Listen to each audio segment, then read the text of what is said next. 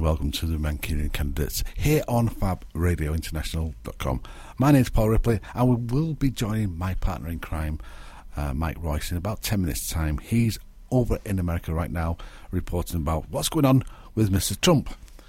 However, before that, I must play this clip from a guy we love on the show, Jonathan Pye, and you've seen it the last few weeks. The young girl who's here talking about the climate change. You've seen the Extinction Rebellion demonstrations across the world, really, and how we've dealt with it. It's not dealt with in a serious way whatsoever. It's dealt with by politicians in a way which says, the word crusties. They're talking nonsense, and they're not dealing with what they're talking about, what they're fighting for. And it's fighting for us. Really, it's fighting for us. But no, we deal with these people in a different way. Jonathan Pye had it sussed in his report. Have a listen. Sadiq Khan has said, whilst he agrees that action needs to be taken, this isn't the right way to go about it. Meanwhile, Boris Johnson described the protesters as a bunch of crusties smelling of hemp and said that Margaret Thatcher was one of the first world leaders to take climate change seriously long before Greta Thunberg was even born. But whatever your opinion, for the time being, it looks like Extinction Rebellion is here to stay. Just in case you needed any more evidence that Boris Johnson is an utter prick, he gives his assessment of a global movement to tackle catastrophic climate change. They're all a bunch of crusties. Taking another leaf out of the Donald Trump's Guide to Leadership book. I see. The fact that Thatcher was talking about climate change 30 years ago and the planet is still boiling itself to death kind of proves the point that all these crusties are making. If any politician comes out and says, we know there's a problem, but this isn't the way to tackle it, the question is, what would you suggest? A strongly worded email? You actually start doing something and these people might stop supergluing themselves to shit. Yes? Saying you're aware of the crisis and then doing nothing about it makes you a pretty vile human being and a fucking useless politician. Last time, Extinction Rebellion got the government to declare a climate emergency, okay? This time they're asking what it intends to do about it. It's a pretty reasonable question. This sort of thing works. Saying you will no longer patronise the RSC if they keep taking money from big oil companies, it works. Yeah? Fuck you, BP. Get out of my theatre, out of my art galleries, and out of my fucking Arctic Circle. Although I have a sneaking suspicion that that had more to do with students trying to get out of having to sit through Henry the fucking Fifth. So, here I am, to do what the media does best, whether it be the Daily Mail pointing out that it's just a bunch of crusties in need of a job and a shower, or the fucking Guardian, who have taken great pains to point out that Extinction Rebellion is too middle class and, wait for it, too white. So if the Guardian had its way, only people on job seekers' allowance should get involved in climate action, and everyone else should either shut up or black up. This is how the Guardian thinks the world should work. Wankers. Even though XR state you can't tackle climate change if you don't have a fair society based on equality. So, anyway, like everyone else, including The Guardian, I am here to report on who is protesting rather than what they're protesting about. Not looking at the purpose of the protest, just how disruptive it is. Okay, I'll tell you what else is pretty disruptive. Mass failure of entire ecosystems and failure of entire weather systems, mass flooding, mass crop failure, mass starvation and mass human migration. Yeah, but the fucking traffic's backed up to Charing Cross. Dicks? What? What, they're all a bunch of hypocrites? Yeah, well, I'm a hypocrite. For once, Tim, I am in complete agreement with you. Seriously, I am a hypocrite. Whilst I am terrified that the world appears to be breathing its last, I also love eating steak. with out-of-season vegetables flown in from South Africa wrapped in unrecyclable plastic. And I drive a car. And if Greta is right, which she is, and we only have 8.5 years to almost entirely stop global emissions before we reach a tipping point towards a global climate catastrophe, then me using eco-friendly dishwasher tablets whilst planning next year's holiday to Australia seems pretty nonsensical. So if I sound like a hypocrite, that's because I am one. But shall I tell you what you sound like when you say that they're all a bunch of hypocrites? You sound like a fucking arsehole. Okay, when you take the piss out of people protesting about loss of biodiversity a week after a report comes out saying 1/3 of all mammals in the UK are about to become extinct, who needs fucking otters anyway? When you deny science and sit there with your arms crossed, getting angry at an autistic teenager, how dare Greta tell me I ruined her childhood? You sound like a small little man. Shouting I hate you is what teenagers do. At least she hates us because we've knowingly fucked an entire planet up the arse, and not because we've told her to turn that fucking racket down. You sound like a contrary, wannabe, edgy prick. Fucking arseholes trying to save the planet. They can't even hold a fucking fire hose properly. Ha ha ha ha ha. You sound like a nasty human being. Yes, I'm a hypocrite. Well done. You've nailed it. Hypocrisy is at the very heart of the climate crisis. You will contribute to the problem. It's undeniable. You are a hypocrite if you try and do something about the climate crisis because your existence contributes to it. But if you do nothing, you are an arsehole. Pointing out the hypocrisy of the movement whilst allowing the rainforest to burn is a really shitty way to behave. For once, ignore the hypocrisy of those trying to do something and instead turn your ire towards those that do nothing. Why not point out the hypocrisy of Boris Johnson, who won't be photographed with a disposable coffee cup because it's not a good look, and who declares that the climate change is a real thing and then ridicules those people who are willing to give up their civil liberties to push for change? It's up to you, Tim. You have a choice. Are you going to be one of the contrary little twats like Boris, or are you going to be a decent human being and do what you can? Because I've made my choice. Okay, are we done? Are we done? Right, where's the fucking super glue? Because I'm off. I'm off to save the fucking planet. Okay, fuck it. I'm off. How good is that? Jonathan Pye, humorist, actor, who's just doing this for a bit of a laugh, he says, making an amazing point. And if you agree with him, like I do, you know, we're all hypocrites, aren't we? You know, we are, there's no question about it. You know, the line about being in a restaurant eating vegetable, out-of-season vegetable flown in from South Africa hits me so hard.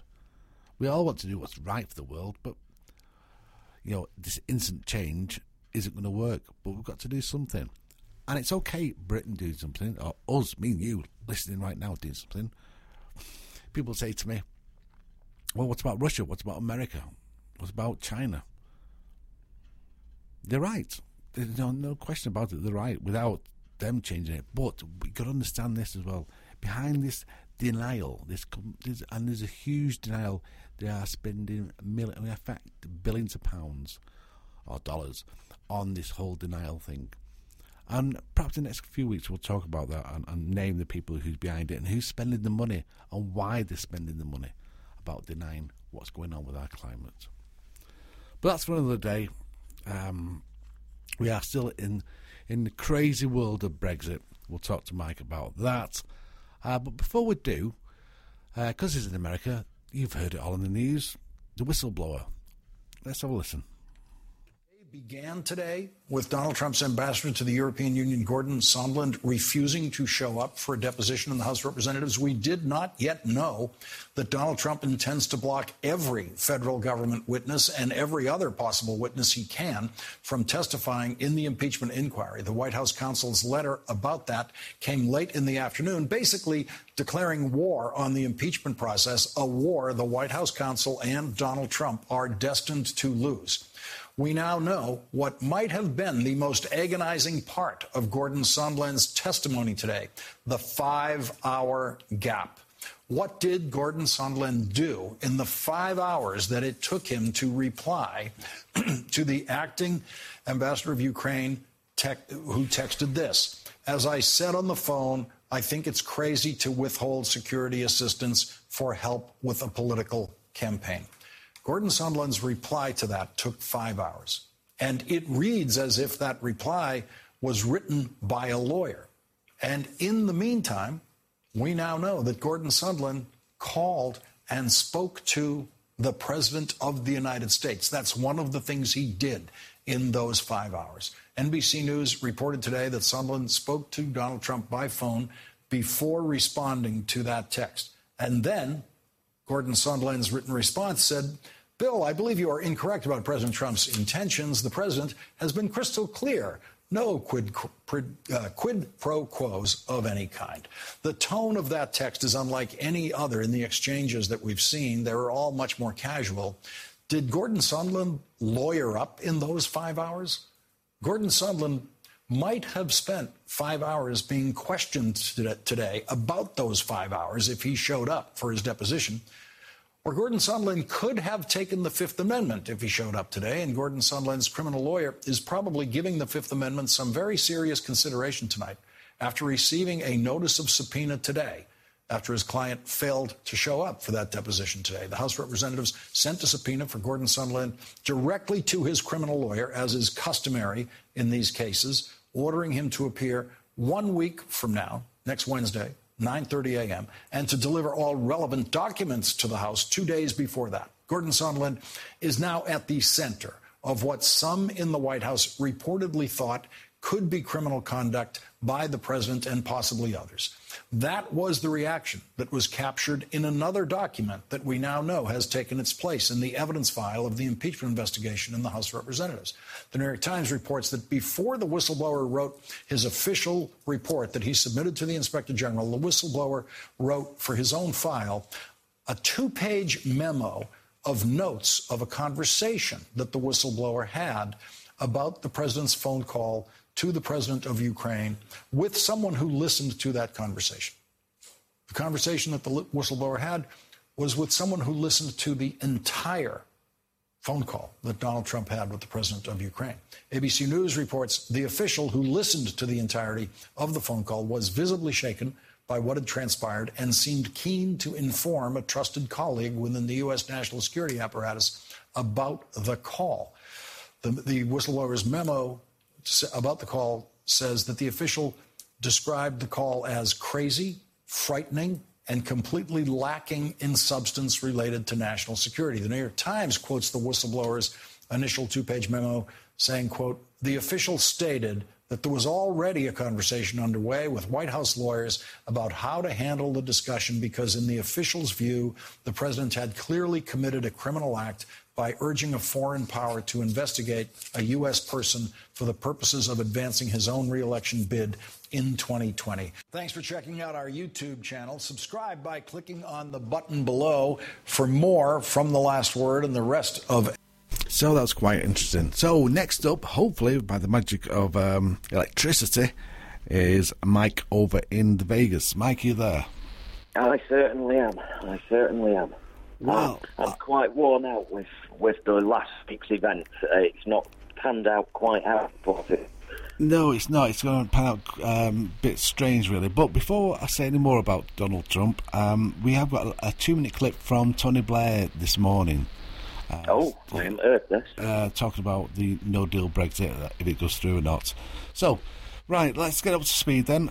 You're in the States and you're getting, well, the feeling what's going on there more so than I do here.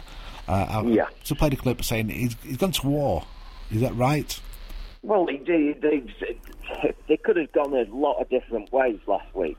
If they had been sensible at this point, can I say, when we were talking last week and I said that the poll figures were bad, well, they dropped another 10% this week, and it's now approaching 51%. That not only go along with the impeachment, that 51% of the American people believe that he should be impeached and removed from office. Yeah. So now, before, you had about, last time speaking, it was around that figure just for the impeachment, and that's seismic, because at the peak of Watergate, there was a poll taken, and I think it was exactly the same as it is now, and that was at the peak of Watergate. He's actually managed. Watergate, everybody thought it broke, and they've rewritten history in their mind. Watergate took about a year and a half, nearly 2 years, before it got to the point where he resigned. He's managed to do that in a matter of about 3 weeks. So, good going on him. But I thought, well, this has got to be the point where these Republican senators, all of them, turn around and go, oh, yeah, sorry, separate lawyers, please. I'm not going down on this ship. Yep. And instead of that, they actually turned around and started to literally deny that it was happening. Literally, la, la, la, it's not happening. And over the last 24 hours, the White House has decided that stance, they are not cooperating with the impeachment process. So he's basically hijacked the Justice Department. Now, you now have Attorney General Barr now works for Donald Trump, not the American people. That's always been the case, though, hasn't it, really, political appointments? Shouldn't be. You had, back in the day in Watergate, you had Attorney Generals that were telling Nixon that he had to resign. What's this so scared of, Mike? Because there's something, I mean... There's something missing from the... This is the thing that everybody's ignoring. That transcript of that telephone conversation with the Ukraine president, there are 2 ellipses in the middle of it, where there's one where he starts asking for the favour, then it goes ellipse, ... And anybody who... I'm not going to insult anyone's intelligence, not everybody actually knows what an ellipse is. An ellipse is the 3 dots, and they basically go, yes, something else was said here, but let's move on to the next important paragraph. Well, apparently, there are 2 paragraphs missing from that transcript, and the second whistleblower that came forward this week, he was there, he was actually on the conversation, on the phone, and he knows what was said. And apparently it's devastating. That's all that everybody knows. Everybody's waiting for this guy, the second whistleblower, to come forward and say what he knows. I'll ask you the question again, though. Why are people so scared of Trump? Why are they scared of him? Well, that's a question, isn't it? Well, it's the age-old thing, isn't he? I mean, he's a bully. He really is behaving like a mafia boss. And with the mafia bosses, they've always had that. They've got money. They're scared of being damaged by him. They're also scared of the reprisal of all this. And if they do turn around and go, oh, sorry, we're not backing him anymore, let's remove him from office and let's have it right, that they could remove him as unfit to be president overnight if they wanted. And they're choosing not to do that. So if they're doing that, then they must be scared that if they say, no, I'm sorry, the guy's a lunatic, and we're not backing him anymore, that it ruins their career.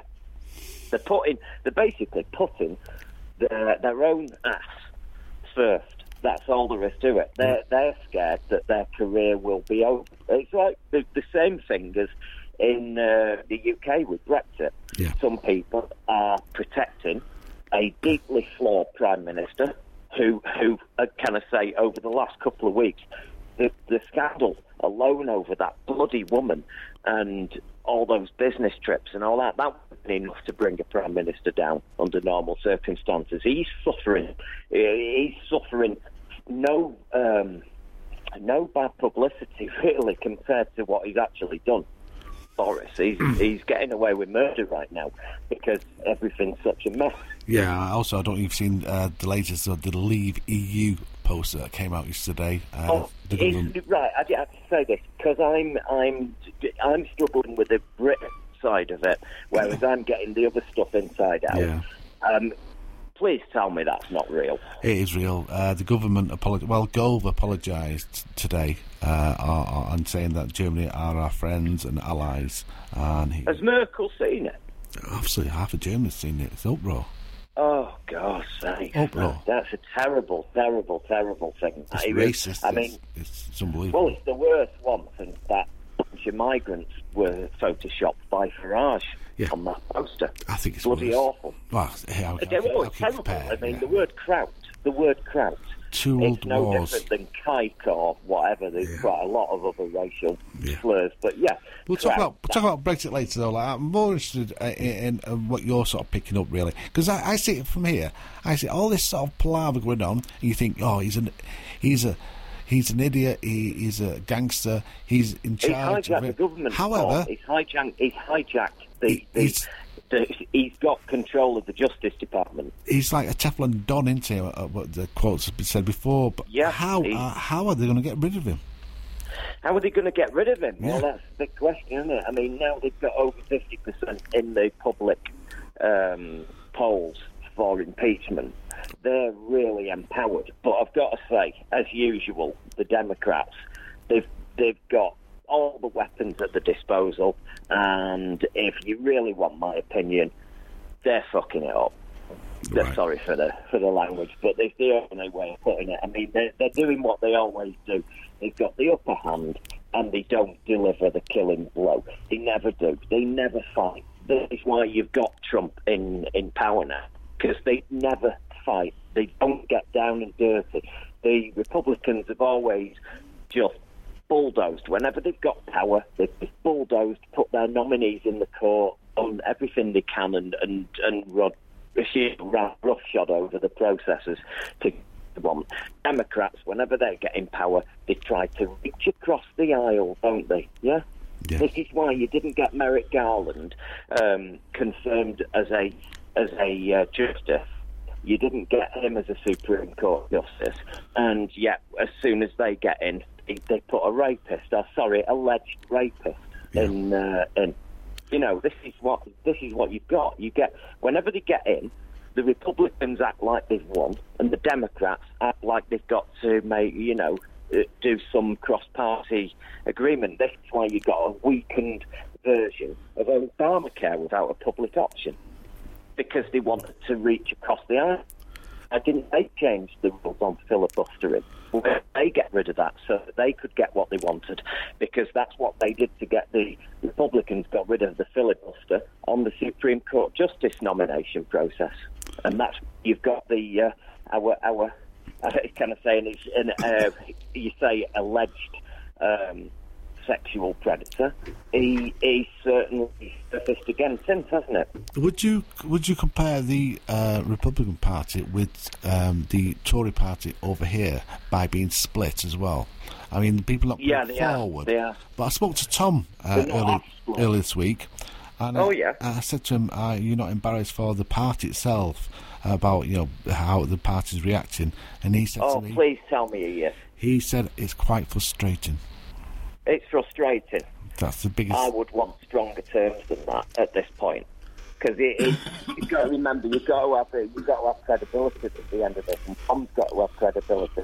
He's got to be able to go on the radio and say, "Sorry, I did back the guy. I didn't think it was going to be this big a mess. I'm sorry that I supported him so much," because at this moment in time, you'd think people would at least go, "Okay, I'm going to back off supporting him quite as much. I want to see the impeachment process go through, because it's started now, and I'm going to reserve judgment until we've seen all the evidence." That's what I would expect a reasonable person to do right now, because it's going to be very difficult for people like Tom and all these other people who supported him all the way. Moderate as well in some ways. Tom is moderate. Yeah, he's got more sense than this. Is what I'm getting at. He's a nice guy. I mean, I've spent a lot of time with him over here, and he's better than some of the crap he comes out with on this show, and it's nothing I wouldn't say to his face. Yeah, for people who don't know, Tom Allenton is the third Mancunian candidate. He's based in Alaska. He works for Fox, and he runs the biggest morning show there on the radio. And he comes on this show usually every 2 weeks, but we're taking a break. He's an Alaskan celeb. I mean, he knows what he's talking about. He's friends with Sarah Palin. doing all social media for Donald Trump. He backed him at the point when a lot of Republicans were going, no, it's never Trump. There were a lot of never Trumpers, and if you notice, they've been real. And you think this is the point where they'd be jumping up and down and sticking the boot in, and they've been really quiet. Now, one of the things that's really sort of shaken the Republican Party, is this move by Trump of allowing Turkey to go into Syria. Oh, I was about to start on that. The news cycle is dominated by that right now. Yeah, and they've already moved in, by the way. Gone to the background. I know it's early morning there, but Turkey... No, I saw it. I was in a casino at 2 o'clock in the morning with, Chris. Chris has turned up, Wonderful. From Starburst, and we were literally at a bar, and he's knackered. He's been flying for 15 hours. Yeah. And, it came on the phone, the alert, and I went, oh, that didn't take long. Turkey have arrived in Syria. Yeah, I would have started off with some airstrikes as well. That's offensive. And I've seen the first time ever, including Mitch, was quite against this straight away. Moscow Mitch. Yeah. Excuse me, because straight away they are letting down their allies, the people who've done the fighting on behalf of America. The Kurds, yeah. The Kurds. Well, basically, for those who don't know what's been going on, over in Syria, you had ISIS, and we couldn't, all of us, there was the UK forces over there, but predominantly, as usual, it's America. America went in there, and they couldn't defeat ISIS on their own unless they flooded the place with, basically every soldier they had in the world. They have to just invade the country. We know how that ends, and it's not good for anybody. So they decided, the Kurds, let's arm the Kurds, and let's train the Kurds up, like they did in Iraq with they made a police military service. They trained up the civilians so that they could do the job and help the Americans keep the peace. And it worked really well. So they got that in Syria, they got the Kurds armed, got them trained, turned them into soldiers, and turned them into a proper army. And then between them, the Americans and the Kurds destroyed ISIS. They recaptured all the towns, all the cities that they held, all the areas, and basically they sent them all back scurrying into the... And captured many ISIS members. Lots and lots of them. But here's the problem. Now, at the end of it, the Kurds were then sort of, they weren't guaranteed, but they were certainly under the understanding that at the end of this, they would get peace, get their own territories, and they would be able to just live their life and get on with stuff. And instead, at the moment, and ISIS are on the back foot, they've got all these prisoners that they have to keep, by the way, because there's hundreds of thousands of ISIS fighters that are currently in custody, and it takes an awful lot of manpower to look after them so that they all escape and then basically start the whole stuff again, yeah? And what have America done? Well, they've basically done what we did with the Cossacks at the end of the World War, just after World War I, when you had the Russian Revolution. We were arming the Cossacks to help keep back the Soviets from so that revolution didn't sweep across Europe and basically topple every country.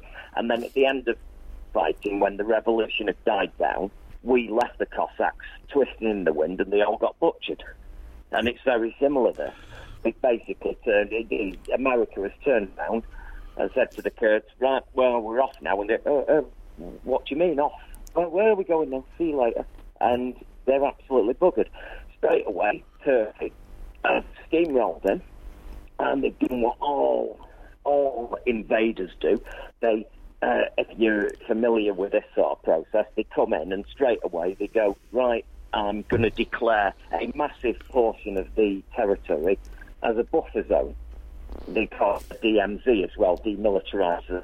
Basically, they take away the Kurds' homes, yeah. So there's nowhere to live, and turn it into a buffer zone so that they're in control of it. So basically, the Kurds have got nowhere to live now. Yeah, it's but like I said, the reaction by some of the Republicans was commendable in the sense of They realise that the face of America around the world is looking stupid.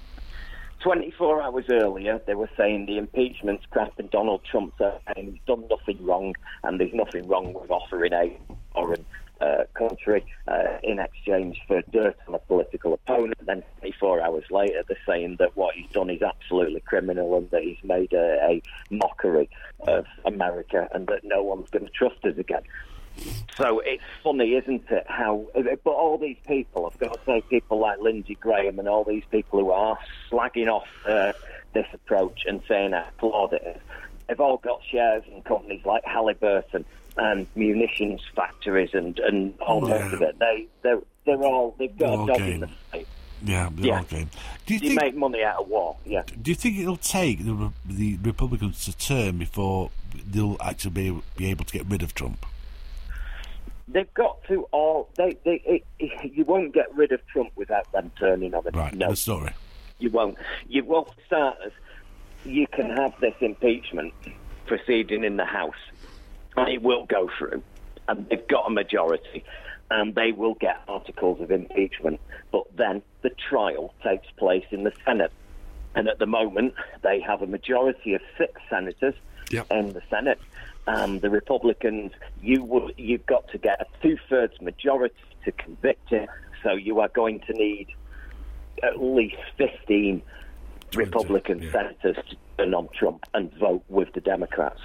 And at the moment, there are 1 or 2 Democratic senators who are nervous about impeaching and getting rid of Trump because they're worried about the effects of in their area where there were a lot of people that supported Trump in the election. Which I'll go back to the point again, like a civil war point, I suppose, which it feels like here in the UK.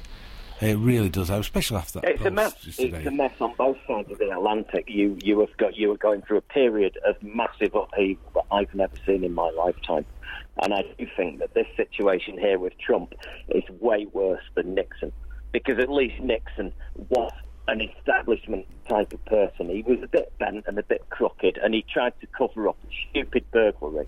But Trump, it's never ending. Yeah, every single day there's something else, and this strategy that he's doing right now is absolutely batshit insane. This I'm going to just come out now, and I'm going to just say all this, and I'm going to do it in front of the cameras now. I'm going to ask for help with digging dirt from China, from anybody, so that it's that normal that you can't, when they get used to me doing crazy stuff like this. In 10 years, it's bizarre. In 10 years' time, or whatever it takes, when the whole thing is just a bad paragraph in somebody's book, a history book, do you think they'll change the laws to stop this happening again? They will, because they're going to look at this, and I'm telling you now, this is going to be, there's going to be a section in the library. Like, you can go to a political library, you can go to Waterstones and look in the politics section, and these book after book on the Watergate era and the saga and the effects and what was learned from that. This is going to be a section of its own, this. They're going to never want this to happen again. What it's basically got, if anybody's read the classicals and they're familiar with Caligula, it's the tale of the Roman emperor, where suddenly they had a Roman emperor who basically went mental. He went crazy while in charge, and he started, making pets, giving his positions in government and shit. I'm not joking. That actually happened, and he was destroying the Roman Empire because he was literally crazy. And at the end of the day, there was one day he came to an event in the Colosseum, and on the steps, 15 senators stabbed him to death in front of the entire populace who had turned up to watch this show, and everybody just cheered. Yeah. And I feel that there'll be I don't know what the metaphorical equivalent of that will be, but I think that's what's going to happen at the end of this. I just think that people are just going to be so tired at the end of this. They're going to be glad to see him go. I think even some of these hardcore, what Clinton called the deplorables, are going to be glad to see him go at the end of this. I'm not too sure about that, but I just watched the film The Joker, and it sort of sums up at what the feeling you get from America right now. Jesus Christ, I saw that, and I saw it last week. It's considering the source material, it really is quite disturbing, isn't it? To say the least. Right, I've got a clip for you to listen to. Tony Blair speaking this morning. Yeah. A no-deal Brexit is a threat to the United Kingdom. There's no doubt about that. It's a threat to Northern Ireland remaining in the United Kingdom. It's a threat to Scotland remaining in the United Kingdom. Do I hope either of these things happen? No, of course, and I will argue strongly against it. If you're in favour of independence, it gives you an additional argument, and I don't want to see additional arguments given to those favouring independence. So, yes, it's a threat to the United Kingdom, Brexit, and a no-deal Brexit particularly. Look, I'm completely opposed to Brexit and don't want it to happen, but even if I was in favour of Brexit, I think it's looking very unlikely that the government can get its deal through, but also they're making it harder for themselves in the manner in which they're treating Europe. I mean, to have briefings this morning insulting the Irish Prime Minister and effectively insulting the German Chancellor, when these are the critical people that are going to decide whether we have got the prospect of a deal or not. I mean, it's an incredible way to behave. If you want to resolve Brexit through the medium of the people, ask the people direct, ask them a specific question on Brexit. Do you want the government position or do you want to stay? Not tangle it up with the general election, in which, let's be clear, if the Conservatives were to win it, they'll be claiming a mandate for a no-deal Brexit, when that won't be clear from the general election because you've got lots of different issues in a general election. My view is that Labour MPs, a majority of them, and I believe Tory MPs, do not want a Brexit general election. They want the two questions decided separately, because who governs the country is an appropriate general election question. If you've got a problem over Brexit and you need to break the deadlock, ask the people directly on Brexit. I don't agree with the direction of the present Labour leadership, and I find the last year around the issue of anti-Semitism distressing in the extreme. And we have this morning Tony Blair talking to the... Yeah, I mean, everyone can knock him over the Iraq war, and that's all you ever hear, and all his critics. They never have anything substantive to criticise the guy with. They don't attack his oratory skills. They don't attack his political acumen, because they know they can't, and all they do is Iraq war, Iraq war, Iraq war. Yeah, we get it. He made a mistake, a pretty bad one. But at the end of the day, you can't take away from the fact that he's the same man in the room. Yeah, I take it. But to me, there's something going on here with Boris. He's suddenly, like I say, they put the stuff forward. Yesterday, all the attacks came out. The hence that Leave EU post came out, and he's still saying we're leaving on the 31st. He's got something up his sleeve, which we talked about last week. I told you I've got my ideas. There are at least three options I think he's got, and you've got Dominic Cummings thinks he's a genius. And he's sat there plotting away, and all the guy wants to do is cause havoc. He's an angry, disturbed individual, and he's at the heart of government. Steve Bannon is exactly the same. He's out British Steve Bannon. He's New World Order guy, a guy who's angry at the world, wants to wreck everything, doesn't want to change anything for the better. He just hates the establishment that much that he's happy to bring it all crashing down so that something else replaces it. Oh, you know what? That's something else maybe 10 times worse for all we know. And that's the danger of this sort of thinking.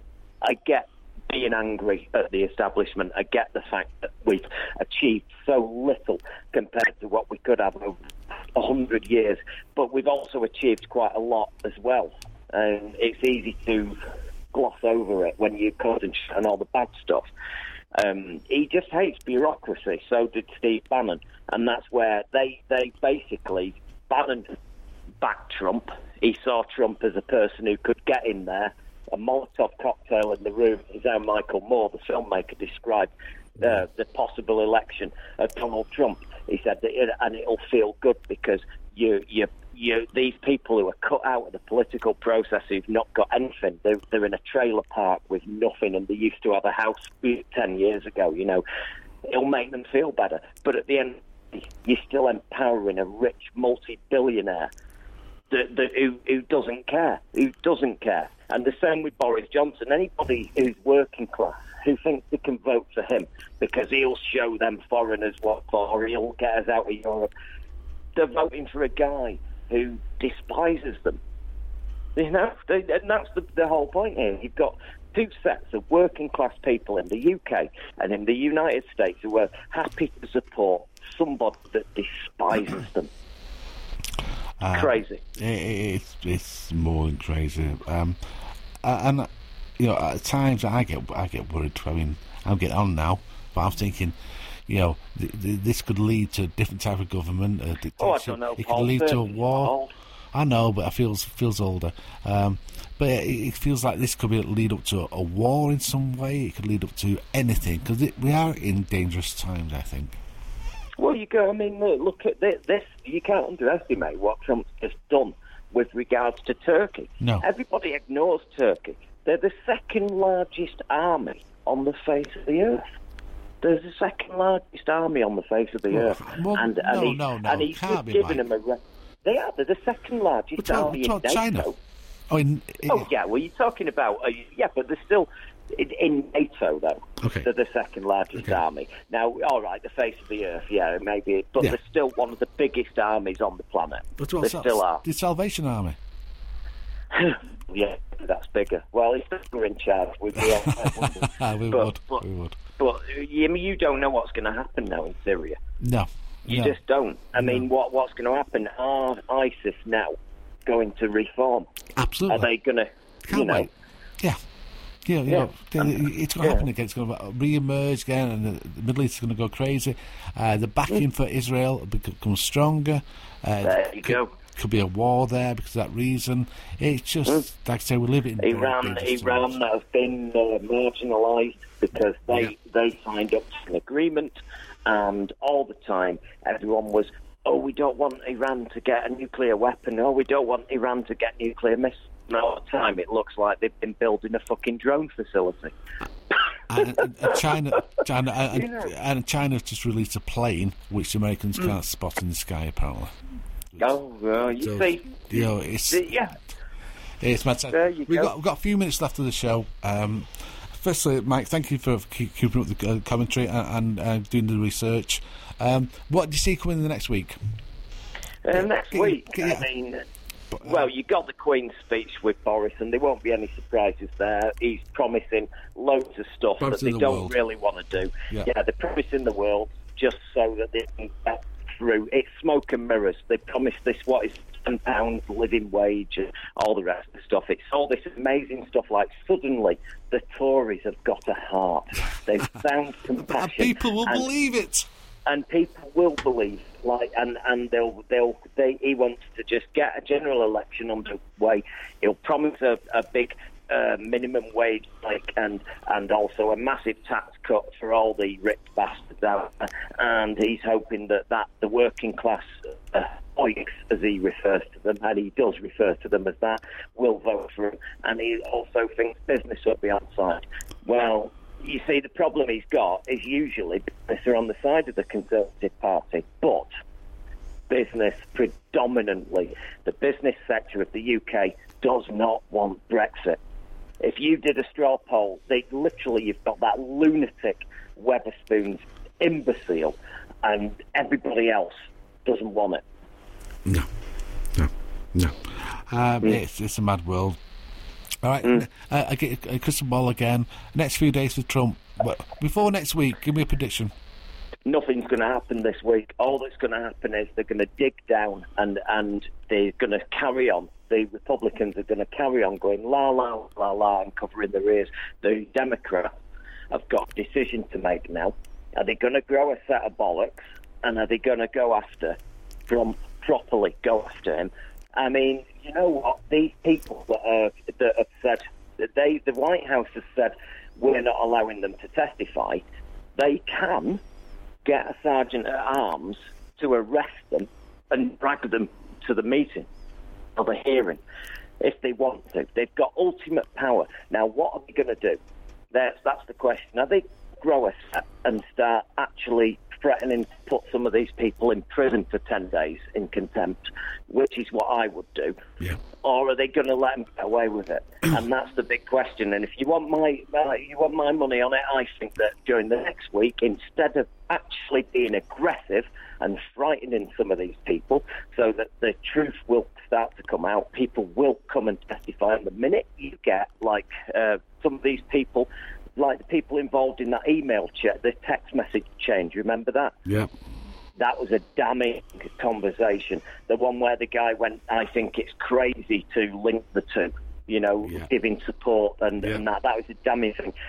When all those people, all the people involved in all that, are put on oath, having to swear on the Bible, so they're perjuring themselves if they tell lies and can go to jail for 6 years, that's when it's going to come out. And until the Democrats decide they're going to do that, now it won't progress from here. And I'm going to tell you, if they're not careful, this impeachment thing, they've got the public support now. They've got the zeitgeist. Now it's time to move. To push it now. Because what will happen is it'll slowly dissipate. Over time, people will get bored with it. And then all of a sudden it'll be 50%, 51, 52, 48, 47, 40, 38. And suddenly it's done. The public will be done with it. Be a little bit like Brexit here, where people just sick to death of it and just get anything done. That makes a difference. Get it done. Yeah. Then the danger of that situation now with Brexit, especially, is the danger is they may suddenly, instead of fighting, I don't want Brexit, they'll go, just let's vote for whoever, let's get it done with. And it's dangerous. And it worries me. It does worry me that the British people are going to just go, I've had enough of this, I'm worn out, let's just get it over with. They should fight to the last breath to avoid the damaging consequences of that. I've not pretended in any way to be non-partisan on it. I think Brexit is the biggest disaster for our economy that you could possibly inflict on it. It's madness on every level. And so do many other people. And on that note, I'll say goodbye, Mike. Keep up the great work. I think we'll call this show/podcast later on. Will they grow a set? I think that's a suitable they name. Need to. I bet you next week we're talking, and I bet they've done nothing. Please prove me wrong, please. Okay. Prove me wrong. Adios. I'll see you next week. Take care, matey. Bye.